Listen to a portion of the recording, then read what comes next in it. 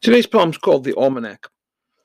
And by way of introduction, I've always been a reader of almanacs, different kinds of almanacs. But as a kid, my mom would buy the Farmer's Almanac, which I read pretty much cover to cover.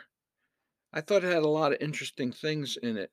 I also thought of it as a kind of a Nostradamus divination thing because it would predict what the weather was going to be for the upcoming months. How bad was winter going to be? How much snow we'd get?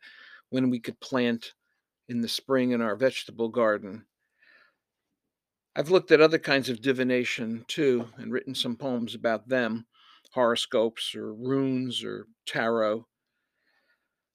I do believe that the future is not set, and therefore all this divination isn't real, but it's kind of interesting to do. And the poem, I think, touches on those things and the idea that we can change the future, although we have to try to do it consciously. It's not just going to happen. Anyway, here's the poem The Almanac.